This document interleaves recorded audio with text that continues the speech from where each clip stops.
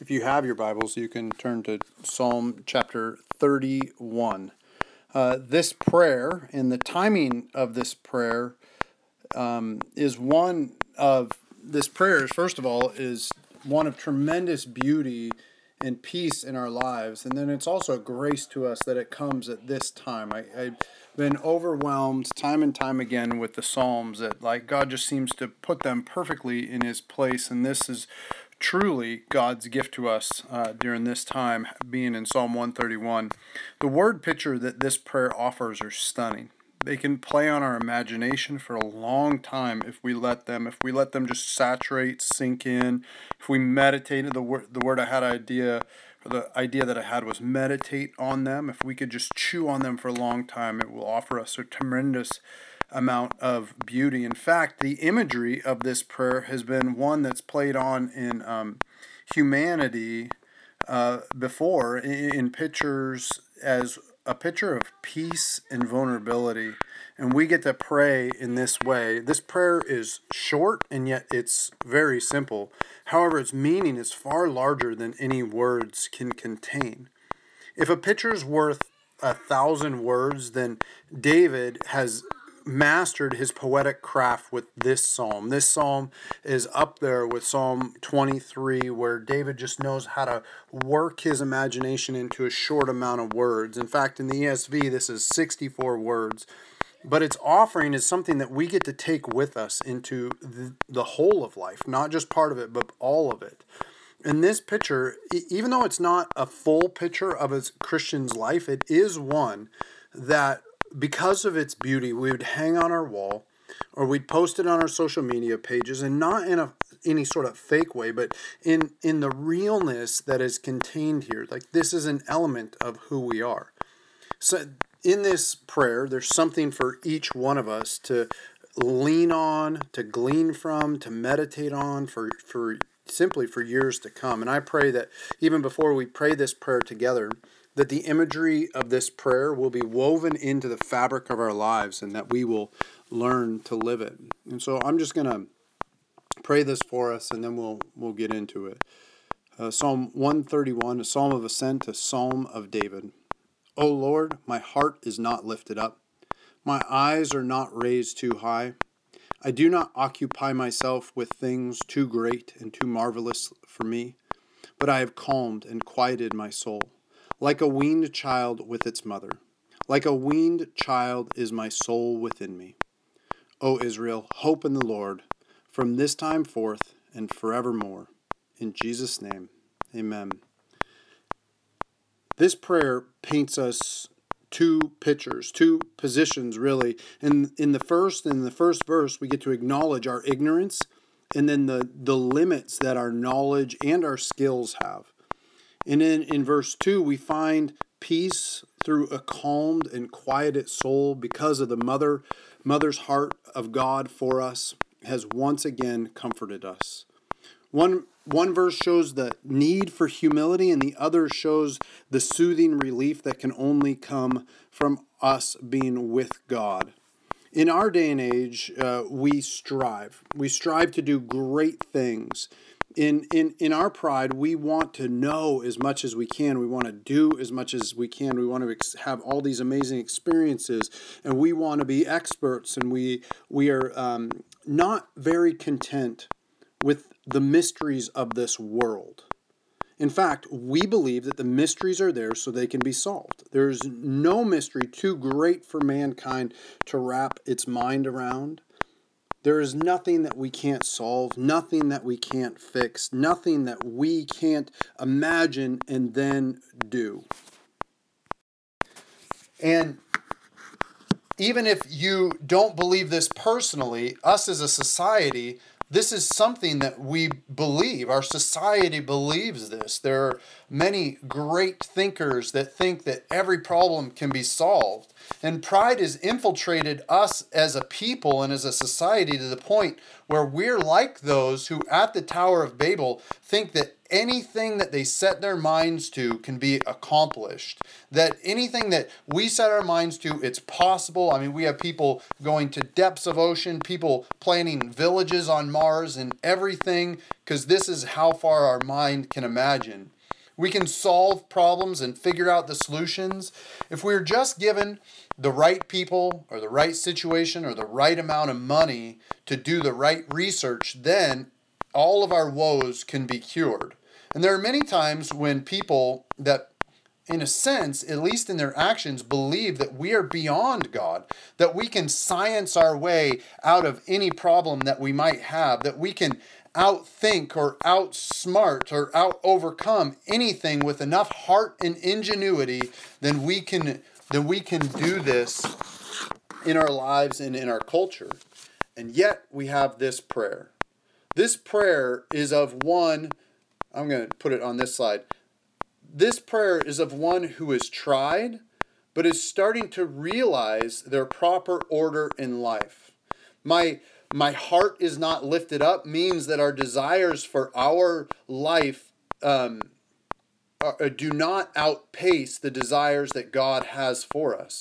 If our eyes are not raised too high, that means we're attempting to be content in all that we have. We're not always looking for more. We're being grateful for the things that we have. And as we learn to not occupy ourselves with things too great or too marvelous for us, this doesn't mean that we don't have goals or that we don't have things that we're going for. It means that we become satisfied that we have limits in this life and that we can work within our limits.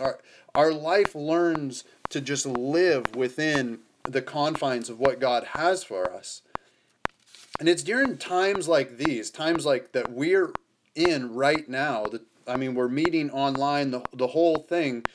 It's times like this that we realize that God's ways are way beyond our ways. And that in that we need a childlike faith and a trust that He is in absolute control. That He is truly God, King of kings and Lord of lords. God's ways are too marvelous for us.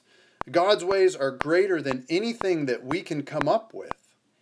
And this prayer is one of submission to the ways of God. There is a confession here that I think is beautiful. It's that we don't know. We don't understand. We can't control what is going on right now and in our world, but even in our own lives.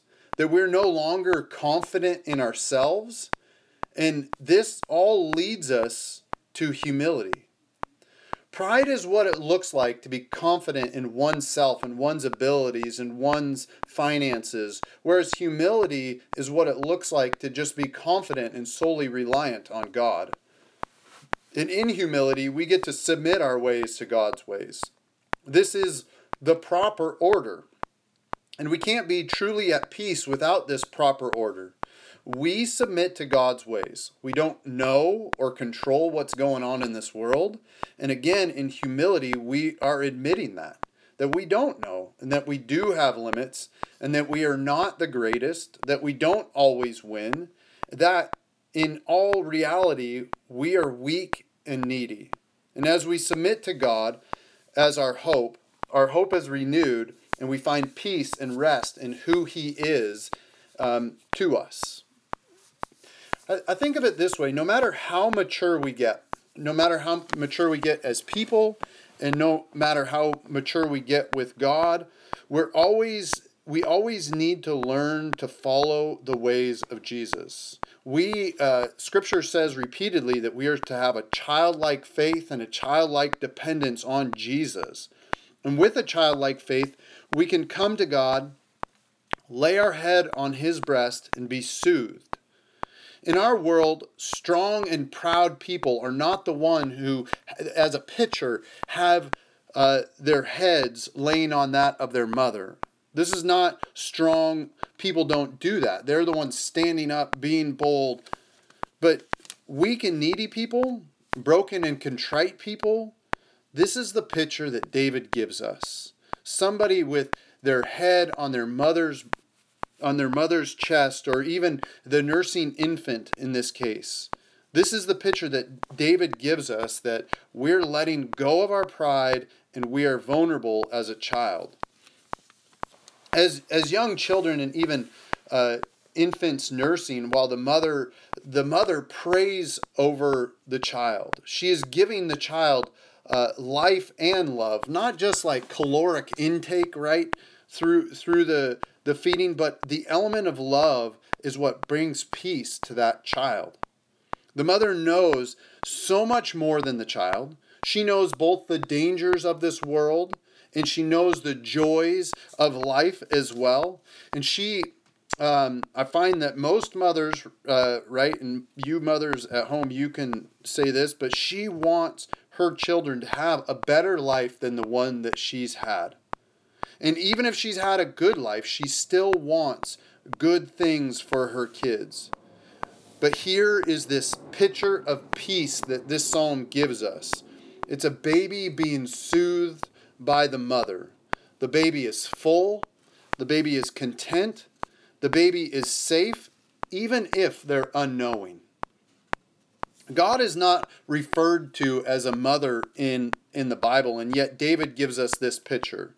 And though through the heart and provision of a mother, the mother heart of God, or the mother heart that our mothers have had for us and you wives have for your children, it didn't start within women. It started like as if it's absent from God. It started with God.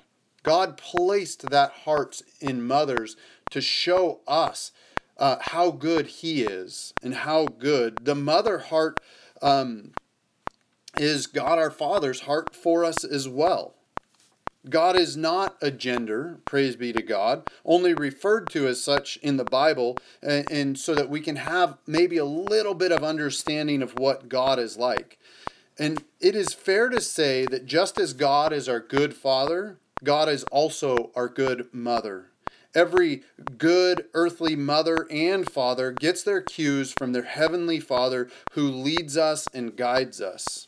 Notice I said us, like I'm including myself in being a good father. So there you go. I have a good mom. I have a great mother. I've watched my wife become a good mother. And I anticipate to watch my daughter become a good mother as well, Lord willing, if He gives us that many days. And there is something within moms that dads just don't have. And dads, we can admit this wholeheartedly. There's something as men that we cannot give that mothers give without ending. And I love this psalm in part because it gives dignity to women and at least in the recognition of their calming presence in our lives. But this is also a picture that has shown me how much God loves me. That God loves me more than my mother does. That God loves me more than Mo loves our kids. That God's love is even greater than that. More unconditional than that love. God's desires have calmed my life. My soul has been quieted and been a huge blessing as the events of this last week have unfolded. We get to be this dependent on Jesus. Not only for our holiness and our righteousness and for salvation, but as we live out the rest of this life as well. We need to lay on our heads on His chest, knowing that in all this chaos and confusion in life, that this is all beyond us. Very practically right now, we need our souls to be calmed and quieted. Amen? The child never tries to be equal with their mother. They just don't know how to do that. And in this picture, we can see our position correctly, that we are the children that just need to be comforted. I was thinking in Scripture, in 1 Corinthians 3, where Paul says to the church, I fed you with milk and not solid food. He was writing this to a church that needed to remember their roots, that needed to pretend not to be more mature than they are, but needed to be reminded that they are children and that they need to come to Christ for that thing. Or in Hebrews 5:12 through 14, where the writer tells us, You You need milk, not solid food. For everyone who lives on milk is unskilled in the word of righteousness, since he is a child. And I would say that's true of us. Like, we're unskilled, and so we are beyond our limits, and so we need Jesus in that. But it goes on, it says, but solid food is for the mature, for those who have their powers of discernment trained by constant practice to distinguish good from evil. And we don't like to think of ourselves as immature, but in this prayer, in the prayer of Psalm 131, and the verses, and the first verse, and the humility that is contained in them, it is in its essentially tells us that I thought I was more mature than I was. I need to go back to milk. The solid food is too much for me. I need to go back to milk. And it's okay to admit this. It's okay to admit that we're not as mature as we think we are. And that if we think that we are beyond needing to go to Jesus and look to God as a good mother, then we've gone beyond our limits. We need to learn. We need to grow. And in that growth, we need to remember that we still have need, that we are still weak and needy, that our neediness is a major theme of our prayer life, as the Psalms have taught us. That this is not a woe is me or a self-pity sort of prayer, but it's one who knows in humility our right position to God. We are not great, but He is great, and we long to be more like Him in everything. On the theme of spiritual milk, 1 Peter 2:2-3 says, like newborn infants long for spiritual milk, that by it you may grow up to salvation, if you have indeed tasted that the Lord is good. God is good, amen. Trusting in Him is calming and quieting for our souls and for our minds. Turning to Him in times of uncertainty is not only right, but it is good. And even though we want to have all the knowledge, trust is better than knowledge. Humility is better than acting in ignorance or in haste. And I pray that practically for us during this time, that we may find calm in our souls, that we'll learn to quiet ourselves through Jesus, and that we can find that in the one who calms the waves of life, and that being Jesus. That we can slow down in our life, and that this slowing down could serve our souls well. It's not going to be easy, humility never is, but it could be life-giving for us.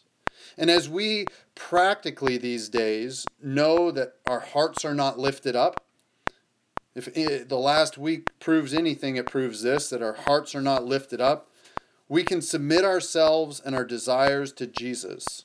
We can tell Him our worries. We can confess our frustrations. We can tell Him that all that is in our hearts, and we get to pour that out. As our eyes are not raised too high these days, we can look with our eyes with the simplicity of Jesus in our lives.